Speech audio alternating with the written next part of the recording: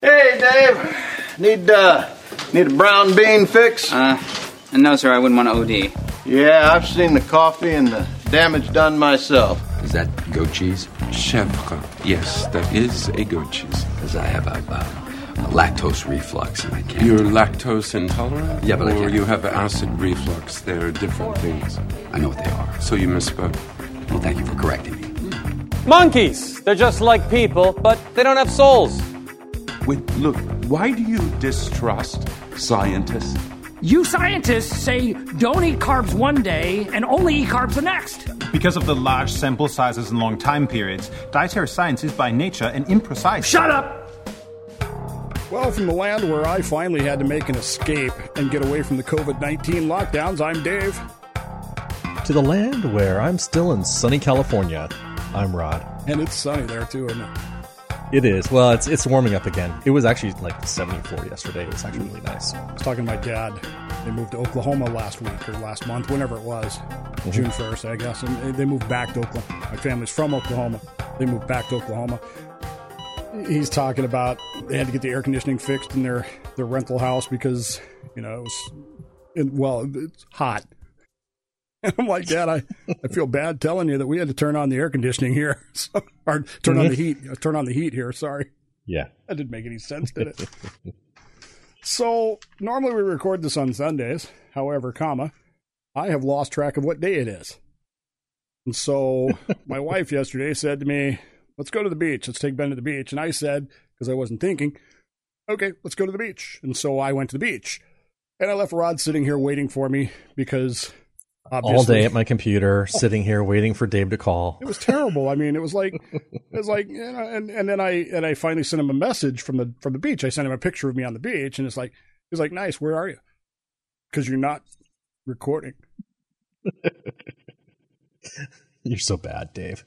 It's not, you didn't even invite me. Come on. Well, it didn't really happen that way. It is true that I forgot what day it was, but I did text him beforehand and say, hey, we'll be back. And so here we are. It's what are you doing to get away from COVID-19? We just finally got to the breaking point where we had to go somewhere. And so we drove 110 miles to go to the beach and then went to our favorite restaurant. People laugh at me when I tell you what our favorite restaurant is, but as a family, our favorite place is Denny's. Mostly because we can eat really, really cheap. And it's decent food. Moon's over Miami. Yep. Well, I like the $4 biscuit and gravy breakfast myself. Oh, there you go. So the county where we went to, Grays Harbor County, the Denny's was open, but this is the stupid part. They got a sign on the door that says you must wear a mask to come in. So coming in to eat. So I was the only one that had a mask. I bought a brand new Stockton Ports mask, and my wife didn't have one. Ben doesn't have one. The waitress was like, nah, come on in. Don't worry about it. Okay. Must not be that important. Must not be. You're going to have to end up taking the mask off to eat anyway. So what's the point? Right. And then they hand you menus that they've touched. Yeah. That you then touch. And you hand them back to them that they take and then disinfect. Okay. It's kind of like, well, okay. And then she brings silverware that's all wrapped up in plastic to your table. And puts it on your table. And you have to touch the plastic to open it up. This whole thing, man, it's getting bizarre. I mean, I had to buy donuts for a meeting the other day, okay? So I'm sub-vets base commander, and we had our board meeting on Saturday. The board only has 6 people, so we could legally meet, right? We have our meeting, and I buy donuts for the meeting. I go down to this, we have a really great Korean donut place that I just love. And I go in to buy donuts. Please stay behind the line until it is your turn. Okay. That's a terrible Korean accent, but and anyway. Almost sound like the soup Nazi. Almost. No donuts for you. What was I going to say? Anyway, so it's finally my turn, right? So I get my order and I step up to pay for it. And I start to hand her the credit card, and she said, the debit card, it's not really a credit card. And she says, don't hand that to me. Put it in box. Put in box. I look down, there's a little plastic box that says, please put your stuff here. So, okay, I drop it in the box. She reaches in and pulls it out. This whole thing has gotten to the point of, I don't know, man. It's not even absurd anymore. It's It's comical. It's sadly comical in a way. We had to get out, man. I couldn't take it anymore. We just couldn't. We don't go anywhere. Yeah, but you're used to that, right? I mean, yeah, we been are. Your life for a while. Yeah, we get out every now and then and go for a drive here and there, but it's not 100 miles. We don't actually go out to like a bunch of different public places. Right. Well, we went there because it's one of Cammie's favorite places where she kind of grew up. For 1-2 and stuff like that, and it's reasonably close. It's 2 hours away, and it's just nice to get out, you know. And the cool thing about it is it's a loop drive, so you don't have to repeat it back. You can go there, that way, and then come back a different way, and it's that's kind of cool. It was kind of nice. It was kind of nice to eat out for once, even though it was really freaking weird. Oh, by the way, you can't get a refill on your drink. What? You can't refill your drink. You have to get an entirely new one. Okay. Like, it's just iced tea. You just put it in a pitcher and you pour it in. You just don't touch the lip. Can't do it. Can't do it. So it's like I drink iced tea too, and that would I would have probably 5 or 6 empty glasses at my table then if that was the case. Yeah. Well, it was a weird feeling, man. It really was. I mean, the bathrooms were open. So you could go to the bathroom. They're not in there sanitizing that after everybody uses it. No. This whole thing is just making less and less sense to me as I go along. I was going to get a haircut the other day because I guess the barber shop's opened. And I went down to see about getting a haircut. And I thought, I got better things to do than stand in that line. Oh, yeah, it's a huge line. Huge line. I'm not getting one anyway because my daughter's getting married at the end of the month, and my son-in-law, his barber's in the wedding party, and they've offered to cut all of our hair, so that's going to be an interesting experience. How far in advance are they going to do that? A day. Man, that's dangerous. You know that, right? It is. So my best friend got married in 1988. I was his best man. And I was in the Navy, so I had a mustache, but I didn't have full facial. But I tried to trim my mustache that morning. And so I ended up not going with a mustache. Because, you make a mistake, there's no time to fix it. Well, see, for me, I go really short on the sides. So there's nothing, you can't get that wrong apart from leaving extra hair on the sides. And the top, I'm just going to go with the trim. And now that you've said that, it's 2020, man. You know what the karma's going to do, right? Oh, yeah. You might want to get it done before that. I don't know. Other people have had to deal with pandemics before, plagues before. We talked a few weeks about Samuel Pepys with the really weird spelling. Yes. Peypes. Pepys. No relation to the marshmallow candy. No. And his rather comical journal about, dealing with all that stuff. Isaac Newton went through the same plague. Did you know that? I did not know that. Sir Isaac Newton, the man who used his time in the plague. I feel like I haven't accomplished anything because while he was locked down in the plague of 1665, he invented calculus. And apparently discovered gravity at the same time. I was not aware of this, but apparently the Apple experiment happened during the same time frame. So he discovered gravity and invented calculus. All during a plague, all during a lockdown for a pandemic. But most importantly, Rod, is he invented, because he was the genius scientist, he invented a medicine, a treatment for this to prevent getting the plague. Well, why aren't we seeing this on shelves now? Well, because, jeez, you see how he had to. So his solution was you take a toad. Yeah. Okay. Ribbit, toad. Yeah. Like close cousin of the frog. You hang it upside down in your chimney. Okay. Until it's dead.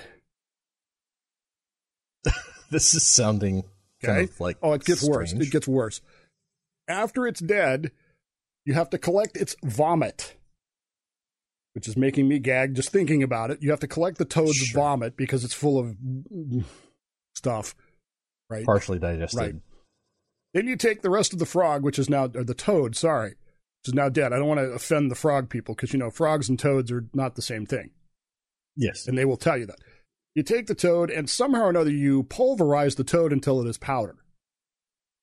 And then you mix the toad remnants with the toad vomit remnants. You form lozenges out of this. And then you place the lozenges. As in something you plop them in your mouth? Well, that's what I thought at first when I first read this, because, to us, that's what lozenges are to us, right? Ricola. But, yeah, which I like. My wife's at fault for that. And back when I thought I had COVID, that's what I was consuming. Basically, Ricolas. Anyway, these lozenges, they're just sort of, I think you would, like a plaster now is what we would kind of call it. And you take this toad vomit lozenge and you attach it to your body somehow or another, and it's supposed to keep away the plague. Okay. Prevention. It's the best form of medicine. I'd like to see the marketing team come up with a strategy to market that thing. You could do it very easily, man. All you got to do is say, Isaac Newton came up with this. Right? I mean, that's marketing 101. Well, Isaac Newton. They would come up, and then they would make all of the ingredients in Latin, so you couldn't understand just like they do now, right? Anyway, I mean, how many people actually know what's in aspirin? It's homeopathic, right? Is it? No, not aspirin. Oh no, the toad vomit would be. Yeah, the toad vomit. That's even better. Slap that on the label. And organic, homeopathic. Guaranteed. We've got to market this, dude. We've got researched, scientifically researched. That is exactly right. By Isaac freaking Newton, dude. Toad lozenges. Of course, you couldn't call them that. We'd have to come up with something else. Tolos. Make it sound like a candy. People be out buying them in bags and stuff. But don't eat them. Don't consume them. Well, we'd want that. We'd have to flavor them, though. So do you like the cherry Tolos or do you like the lime Tolos? You just keep it in your pocket. That's all you do. Sugar-free Tolos. No, it's got to be touching your body somehow or another, or else it won't work. If you're using it as a plaster. If we turn it into lozenges like we're familiar with, then hell, we could sell this idea to Ricola. Ricola you would could have do to it. Flavor those puppies. Ricola could sell them, right? Ricola, new Tolos, scientifically researched by Isaac Newton. Right? I mean, my gosh, yeah. It would work. God, if we have any fans that are graphic artists, I would love to see just a graphic artist like logo for that type of product. That'd be so awesome. Just send it to DNR at theDaveBowmanShow.com. God, that's going to be our new sponsor. Oh, yeah. Tolos. Oh, home of the Tolos. Anyway, and I'm not making this up, folks. He really did this. And it's actually, it's in his journals for that time frame. And I guess those journals are now on sale. And here's what I love about the media today, the mainstream media, because I'm a conservative, I have to say that. I have to say that like I'm spitting. The mainstream media says. Yeah. Anyway, they asked some scientists about this cure. They actually went to scientists and said, hey, what do you think about toad vomit lozenges for curing the plague? And I'm sure that the scientists went, what in the hell are you talking about? Well, but Isaac Newton came up with it. Oh, well, there you go. I mean, Isaac Newton. Brilliant. Yeah. Pass the Guinness. Oh, my God. That's what they did.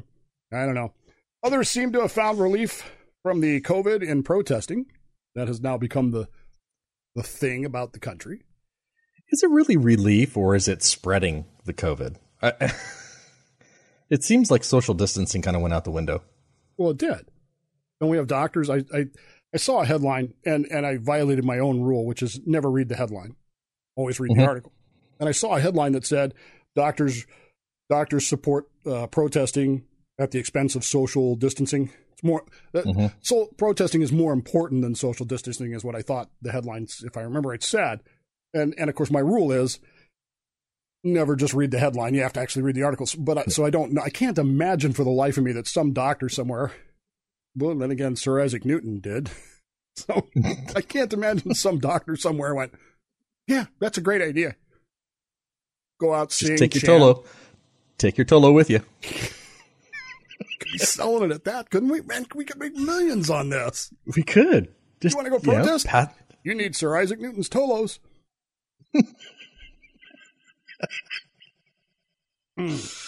Oh my gosh, that's so funny. God, I've got to figure out who to sell this idea to. I don't know, man. The bigger question to me is, what exactly is being protested? And I know that sounds like a stupid question because somebody's going to hear that question and go, what do you mean, Dave? It's obvious what's being protested. But I'm not necessarily sure that it is. No, I'm not clear. You know, it's a lot of yelling and chanting and Black Lives Matter, which they do. You know, hands up, don't shoot. But I haven't heard any kind of, other than trying to get attention, what's the argument? What, you know, or let's start the discussion. But it's just gets bigger and bigger, and they're in the streets. And it comes down to two things, from what I can tell: institutional or systemic racism. We're against that, and frankly, I don't know anybody that's in favor of those things. I probably knew some people in my family 50 years ago who were. I don't know anybody now that's in favor of systemic or institutional racism. But the other thing that they could be protesting is police brutality, which is not quite the same thing, but I can see the intersection between the two. There is an element to that where you see some evidence of one in the other or vice versa. That definitely spurred this on. The police I mean, violence? it was the start of the catalyst. It was the police the police violence that started this, and it's taken this whole racial undertone along with it, and it seems to be that it's more of a racial issue than general police brutality issue. Right. So why this and not Houston or what happened in Georgia with the two guys that shot the jogger? Why here? Why now? What do you think? I think, well, the two guys that shot the jogger, those weren't authority figures. They weren't police, were they? I don't, as I recall. They were not, as far as I'm aware. So this is a clear incident, and it was a heinous act, really, of police brutality. Even to the point where there were bystanders standing around saying, hey, man, he can't breathe. He can't breathe. Okay. It was definitely wrong. And I don't think you're going to find, I can't imagine that you were going to find anybody in the country that's going to argue that it wasn't wrong, that it wasn't an evidence or an action of police brutality. Whether or not it was racially motivated or not, that's a little harder to prove. And moreover, I don't think it matters at this point because the narrative and the belief of people has become it was racially motivated. It was because of systemic racism. Yeah. But it could just have been because police brutality is a major problem in this country and has continued to be for many, many years. People have been saying it, and it just keeps disappearing under the blanket of qualified immunity. Yeah. Over and over again. Sorry. Yeah. I was trying to get my blanket out to put over my face, but it's like I don't know why I'm doing visual things because nobody can see us anyway. No. I'm like, what? Yeah. Some days. Yep. Put that face cover on there, Dave. Well, some days, I long to be back in radio, and some days I don't. I don't know. I'm concerned with this because I'm a firm believer that conversation is how you cure. You can't. We're not going to solve this problem by throwing bricks at each other. It's just not going to happen. The reality of it is you throw bricks at each other, pretty soon you're throwing bigger bricks at each other, stones at each other, sticks at each other, and eventually you're shooting at each other, and you still don't really know why. I mean, well, we disagree. Okay, but is our disagreement depth enough to justify that? Well, they said this and he said that. Conversation is where this has got to go. And yet it's the one place we're not going. I mean, as podcasters, Rod, we were told to shut up last week. But yes, we were.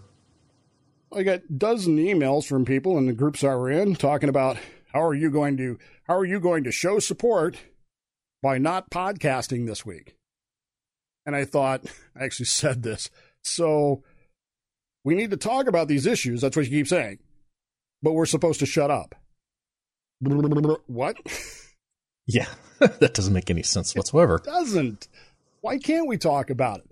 Are we trying to solve the problem, or are we just trying to, drive up the emotions even higher to a ratchet at a higher level? That's what it comes down to. And then it goes further than that, Rod. Then it becomes your refusal to acknowledge us, or you either have to acknowledge us, then you have to support us, then you have to join us, or else we start labeling you as the problem. It's because of your white privilege, your systemic racism. It's not because you have a question, not because I'm wondering about anything. It's because this is the accusations that get thrown, and this is how it escalates. You're a racist. Mm-hmm. How did I go from saying we need to talk about this to I'm a racist?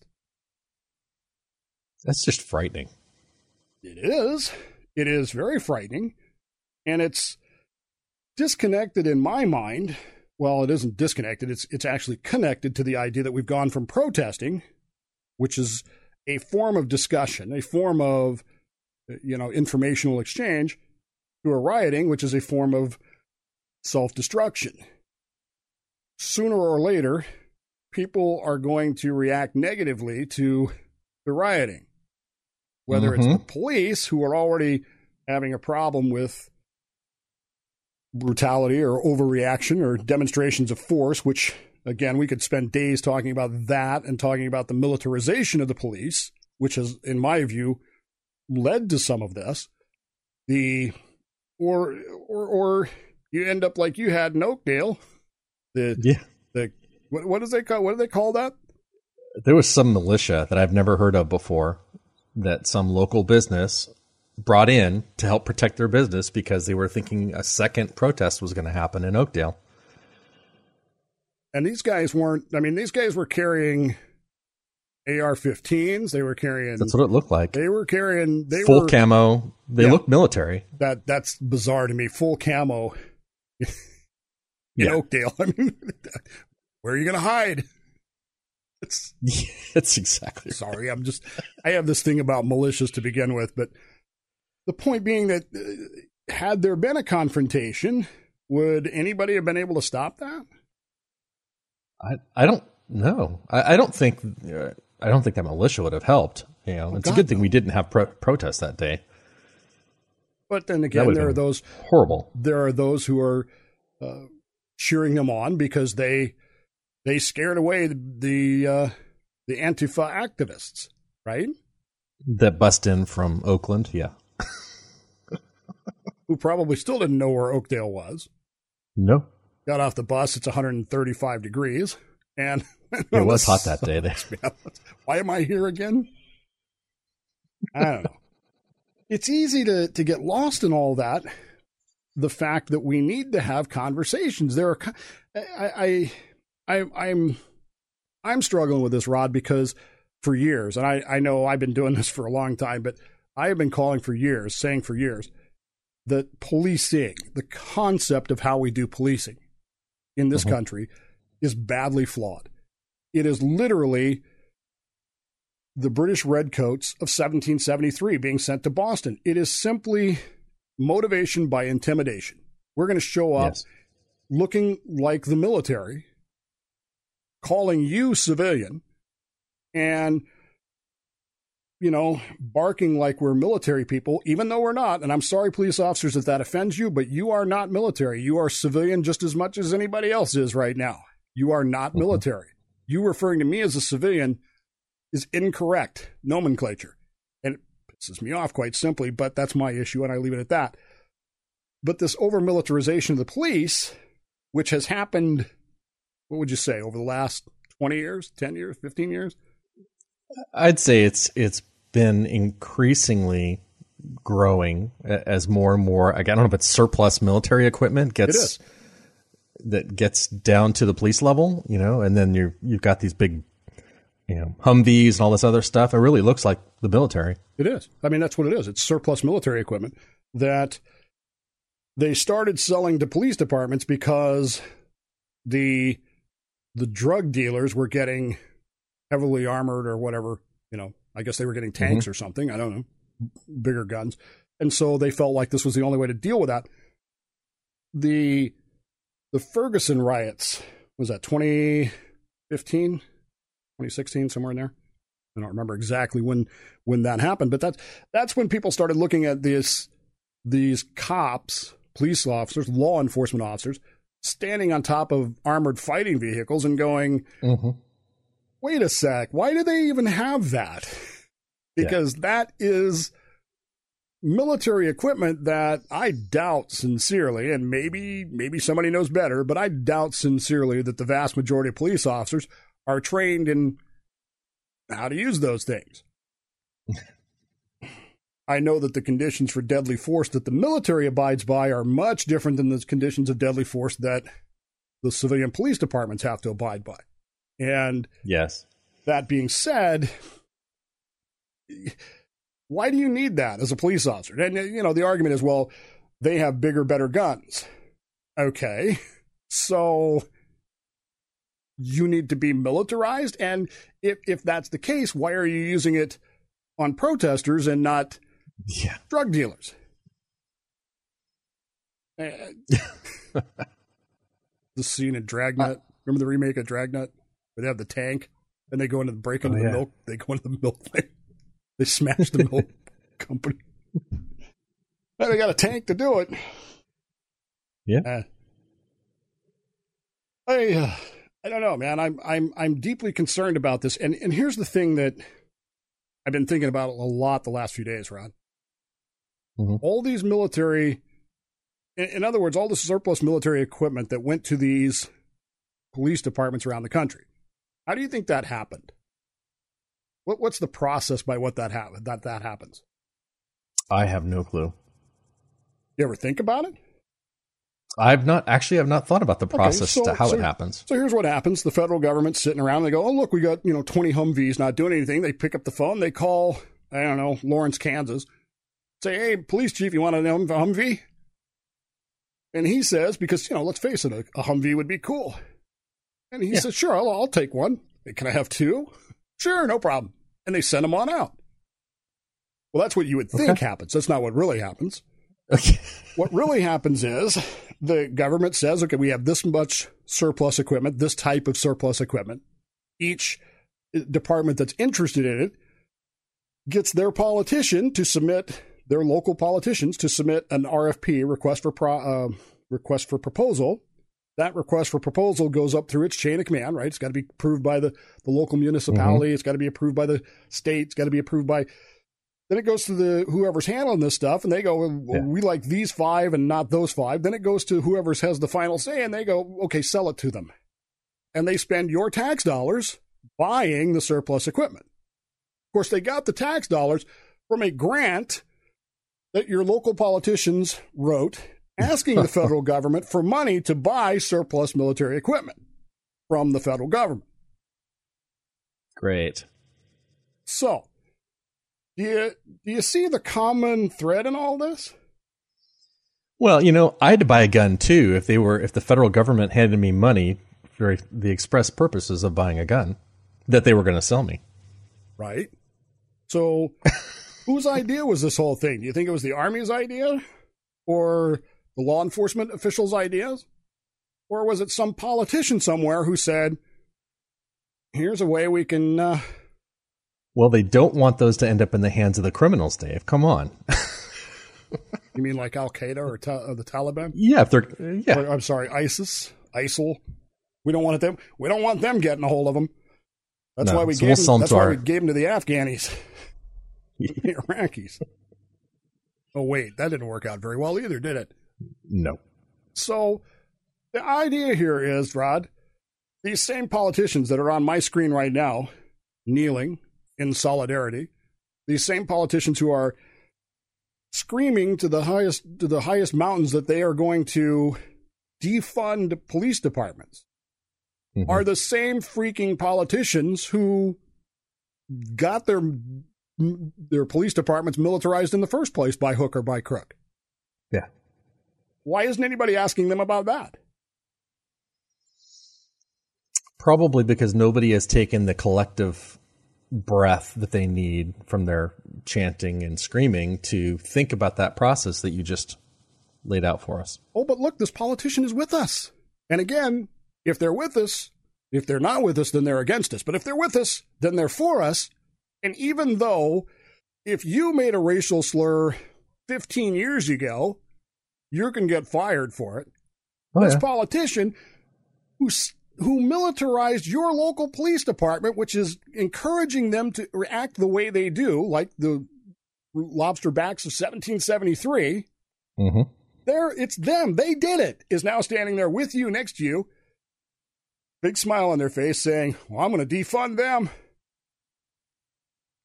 And people are eating it up because we're not having conversations. We're having arguments, debates, and rock throwing contest. Yeah. Instead of thinking. I don't know, I feel like we've been saying that for months, Rod. Nobody's thinking. No, it started well before COVID, but I mean, the whole COVID thing led into not really thinking. It doesn't matter to me if you are pro Black Lives Matter, anti Black Lives Matter, whatever. There is clearly a problem. There is clearly a significant portion of the population that believes there is a problem and has at least anecdotal reasoning to think that there's a problem. Isn't that worth a discussion? Isn't that worth sitting down and going, let's talk about this? Or instead of let's throwing rocks at each other? I just, even if you reject the idea of white privilege and institutional racism, and even if you just absolutely say, oh, that can't possibly be, can you not accept that somebody else can look at the same evidence and come to a different answer? Yeah, that's true. People look at this. Well, people look at Scripture at the same time. How many different groups of people? And we have a mutual friend today who made a rather terse post about the fact that he was going to post only things that were true in Christianity. His opinion, of course, right? Yeah. And two people can look at the same exact portion of Scripture and come to two radically different conclusions, can't they? Yes, they can. Make one right or one wrong? How many denominations do we have in the Christian faith? I don't know. I mean, we got 4 in Judaism, so it's like 4 that I know of. We probably have more than that, but there's a logic to this that's escaping people, which is that, you know, we talk about talking all the time. We say talk to people. We say talk to your children. If your child comes to you and says, hey, I got a complaint about something, is your answer to throw a rock at them? Or tell them that they're wrong, or tell them that they're stupid, or whatever? No. You talk to them. If your neighbor has a dispute with you and says, hey, can we talk about this? Is your solution to burn down their house? I think part of the problem, though, is that you've got it's the tone. It's people yelling. I mean, nobody likes to be yelled at. And so I had actually asked my son this earlier this week, was that my teenage son, hey, when I get mad and I yell at you, do you really listen to what I'm saying? And he said, no, I tune you out. And I'm like, yeah, I guess that's right, because I used to do the same thing to my parents. So I think by nature, when people are yelling, you're not getting your message across because nobody's going to hear it. I have a good friend in this business who's since retired. Neil Bortz. I don't know if you may or may not know him. Neil was a talk show host in Atlanta for 40 years, I guess. And I used to regularly call his show when I lived in Atlanta. And then when I got the job as a show host in Modesto, he was starting to make his nationwide tours for book stuff. And so I had him on several times. And we actually talked about some of the phone calls that I made to him because I was being a smart aleck one day. And I said something smart aleck, and he just bit my head off, man. He was like, rah, rah, rah, rah, rah. And it was funny, but he remembered it, and we talked about it when he was on my show. Anyway, point being, he has a theory about commercials, that the louder a commercial is, the dumber the target audience is. Okay. Okay, so in Atlanta, we'd have these used car sales lots. Crazy Annie's used car sale lots, come on down, we got 9.9% interest, blah, blah, blah, blah. You know, and it's like, and it was true. The louder the commercial was, the dumber the target audience was. And it's kind of the same way. The louder you're trying to make your message now, in the sense of yelling and screaming at people, you're not going to change. You're not going to change their minds. No. You're not. All you're doing is pissing them off. What's the old saying about honey and flies? Yeah. They are not part of the Tolo product. Not as a general rule, no. I don't know. I'm willing to have those conversations. I'd love to have those conversations. I'd love to sit down with people and go, okay, tell me about your life experience. Tell me about what you've been through. And I'll tell you what I went through. I'll tell you about my grandmother and her trip to Denver in 1972 and the colossal embarrassment that caused me and my family because of her institutionalized racism. I would love to have those conversations, but we're not having them. And the environment we're creating, while we keep saying things like, well, we need to have national conversations, we need to have talk, but we're creating an environment that prevents that. Rousseau, Jean-Jacques Rousseau, the great French philosopher, once said it's unnatural for a majority to rule anything. It's unnatural for a majority, and we're not talking about racism here. We're talking about political or whatever. It's unnatural for a majority to rule because majorities are by nature conservative. They want things to stay the same. That's what conservative means. Okay? Yeah. So if you have a majority, you are by definition conservative. Even if you think you're politically liberal or left, you are technically conservative because you want to maintain that status quo. Yeah. Right? Whereas minorities are naturally radical, because they want to change things, whether that's racially, politically, or anything else. It's the minority that wants to change things, and so they're always seen as radical. Even if it's whether it's I want to destroy or eliminate systemic racism, or I want to not pay taxes to the king anymore. Yeah. Right? I mean, that was a minority of Americans. It wasn't the majority by any stretch of the imagination. Yeah. The fact of the matter is that it was a minority of Southerners that owned slaves. I'm not in favor of owning slaves. That's not what I'm saying here. But the majority of Southerners were conservatives, and so they went along with it. They didn't want to change their culture. When you have a radical minority, that's how they change things. Okay? Julius Caesar. He outnumbered all the other legions in Rome when he crossed the Rubicon? No. He wasn't even. If the other armies of Rome had united against him, they would have bitch slapped him back to Gaul. But he had the stones to cross the Rubicon and create an environment in which his minority view became you're either with us or against us. And he started nailing people to crosses and the like, and people decided, well, it's just easier to go along with him than get along to go along to get along, whatever it is. Godwin's law notwithstanding, because I hate it when people do that, because there are lessons here. The Nazi Party never held a majority in the Reichstag. Never did. They never held a minority in the Reichstag, the people's parliament in Germany.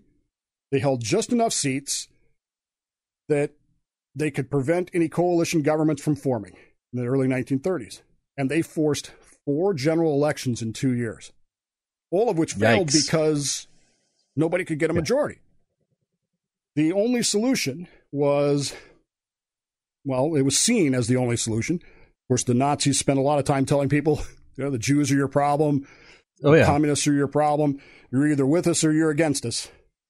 And so it's better to be with us because we've got these brown shirt guys that are going to beat you up and break your stores and riot in the streets.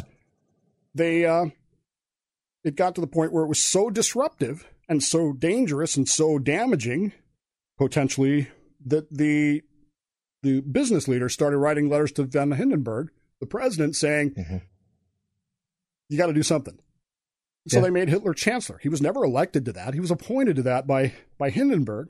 And then, of course, Hindenburg died. The chancellery, the Reichschancellery burned to the ground. The Reichstag burned to the ground. And they enacted emergency powers, which basically outlawed all the parties except the Nazis. And you were either for them or you were against them. And if you were against them, welcome to the train. Yeah. Radical minorities always want to achieve their aims like that. And it's fascinating to me because we've been talking about this for a long time, and it really doesn't matter the political issue involved.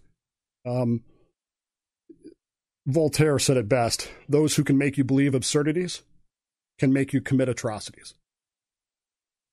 And when you're dealing with the kinds of things that we're dealing with, we have to be very careful. We have to think, people, because if we're not thinking, what are we just saying we believe? And if we're willing to say we believe something that we don't really believe in our hearts, how distant of a step is it from you agree with us to you're going to do things that we tell you to do? Yeah. I don't think it's a very long step. People ask me all the time, when did all those Germans follow those Nazis? Because they made that step. That's why. Well, and look, we've got the cancel culture going on today that people are losing their jobs for saying something in the past. Right. And so, you know, people's lives are being impacted.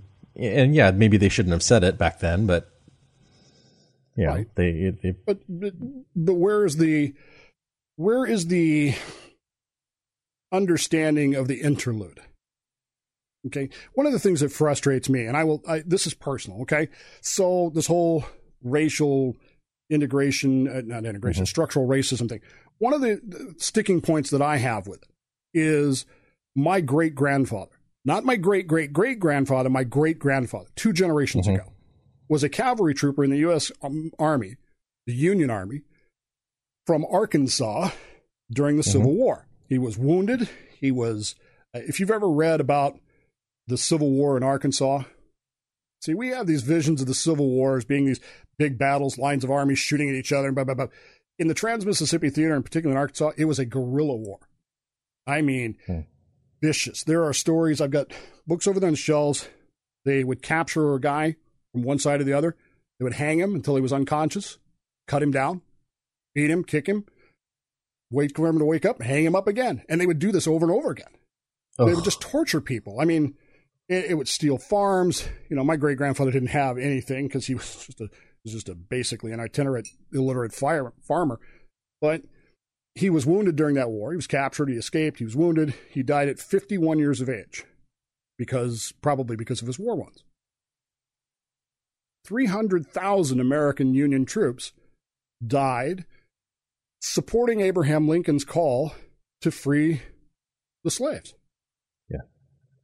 Where's the gratitude for that? Where's the understanding that, hey, the Civil War didn't just, end. It took effort. There should be gratitude for that. And yet what do we get on Memorial Day? Which was originally Decoration Day, which was originally the idea of honoring those men who fell then. We get mattress sales and car races. And very little acknowledgement of the fact that once upon a time, this nation moved itself to end slavery.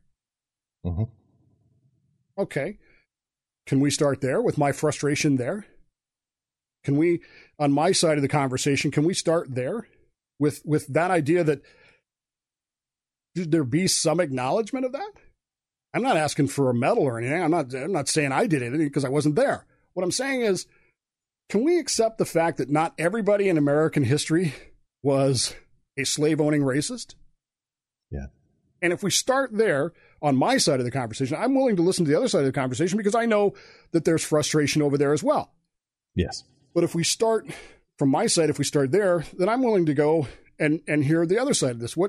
And maybe we might find that we can meet in the middle and realize that, we've all said things and done things that we regret.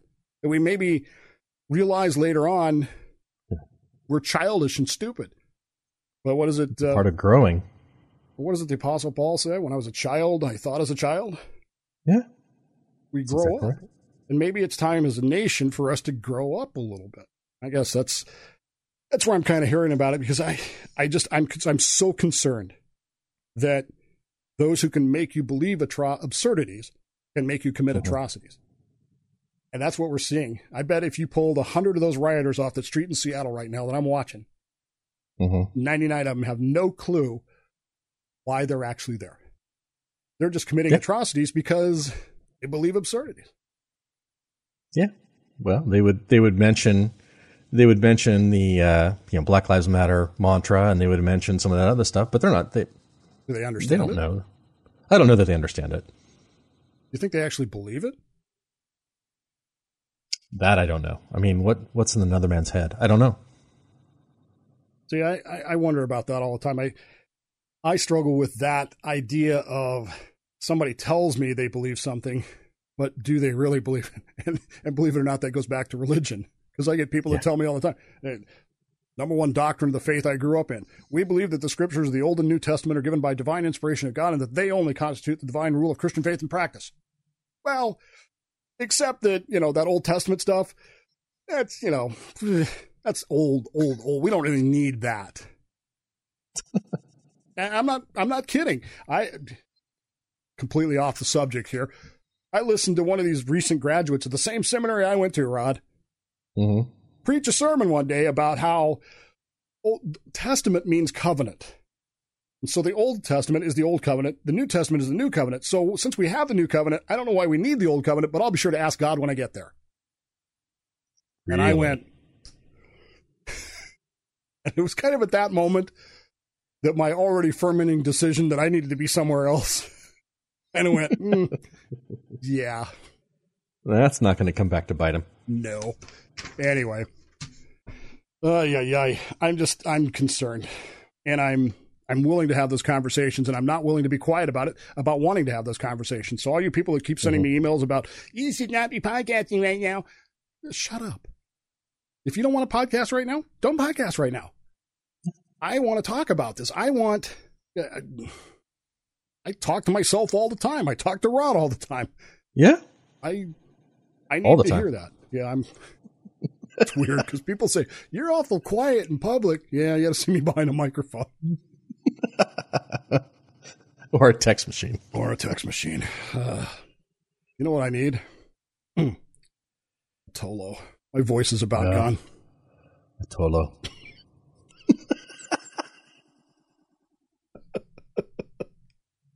And now a message from our sponsor. Makes you wonder, doesn't it? It does. It's Rodbo's Beer of the Week.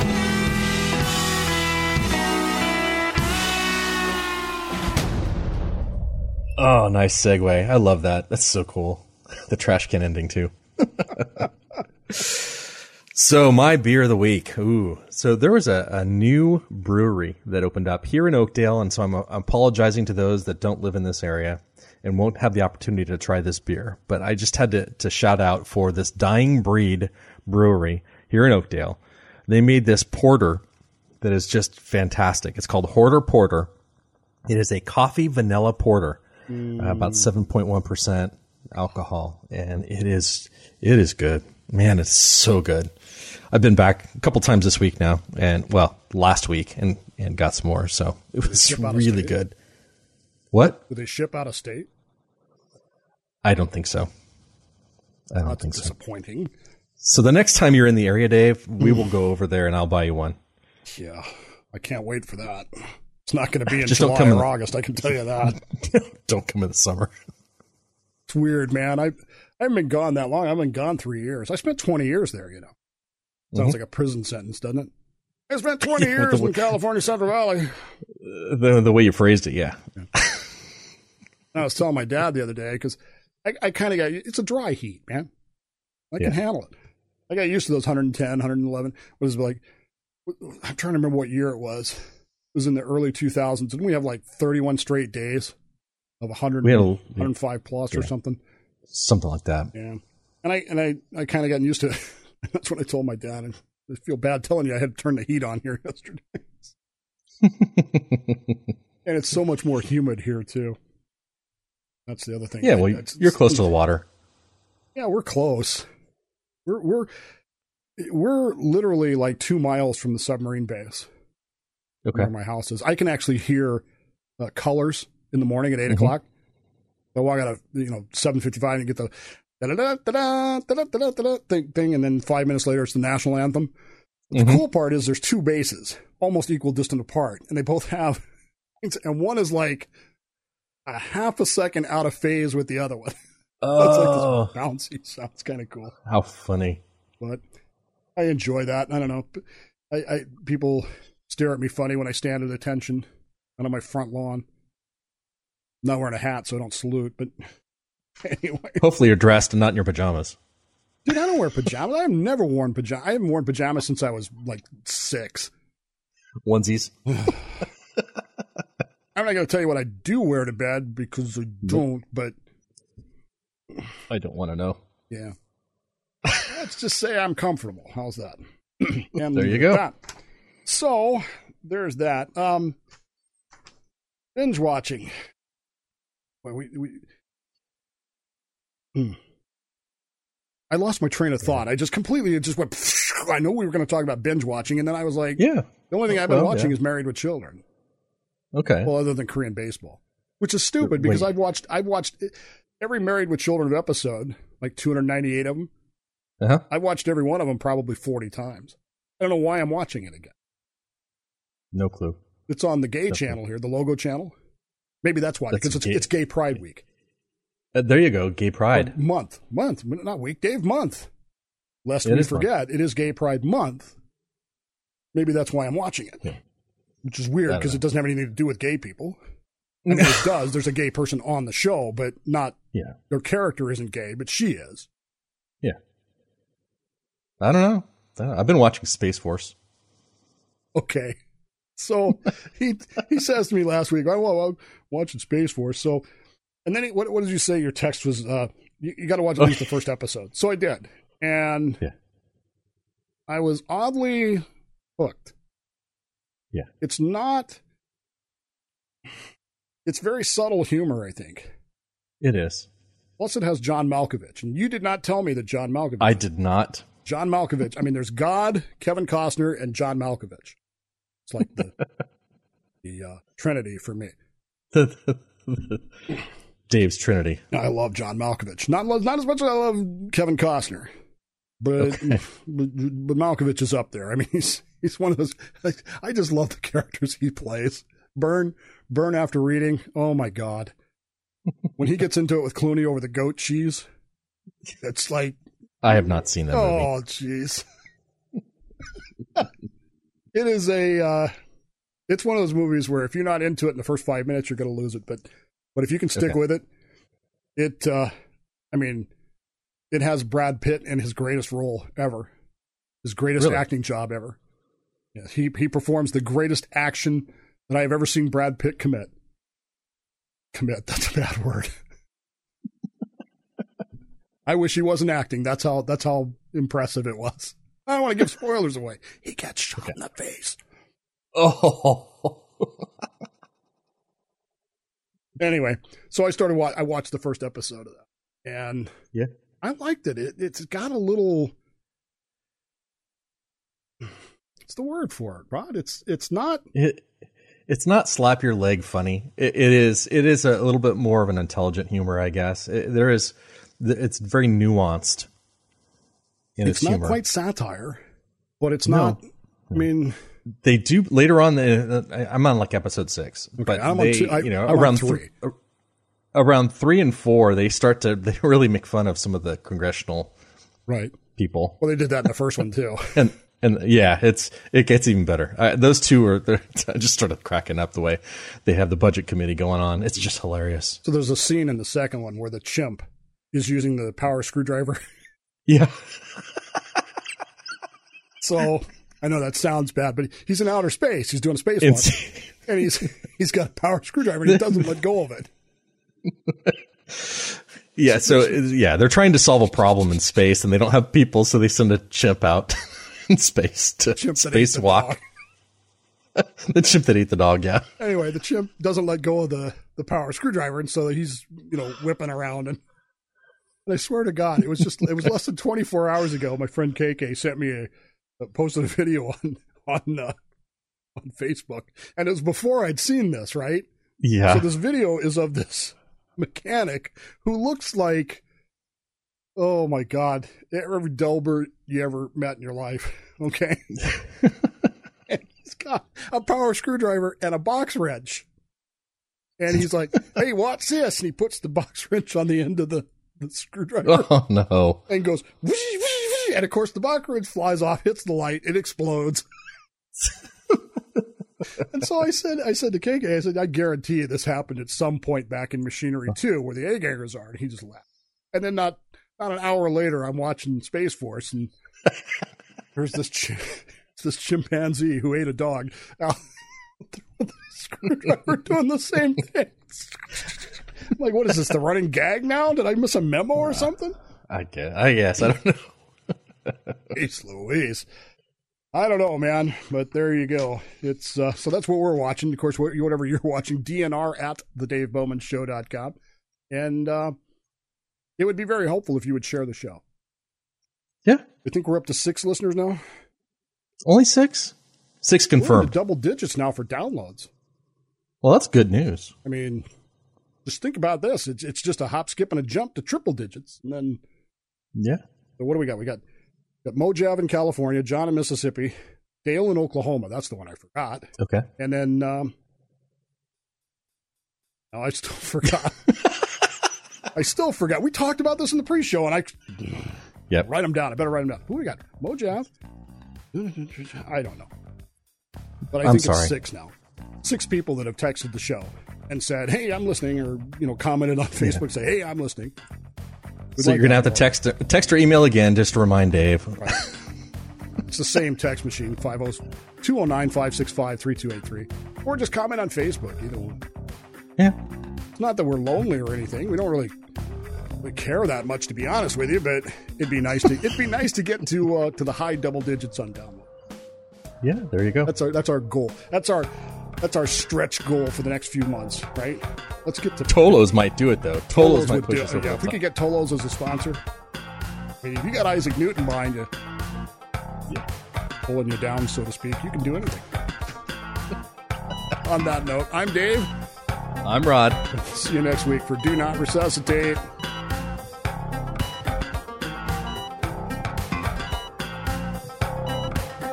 Do Not Resuscitate is a Slippery Fish production for thedavebowmanshow.com.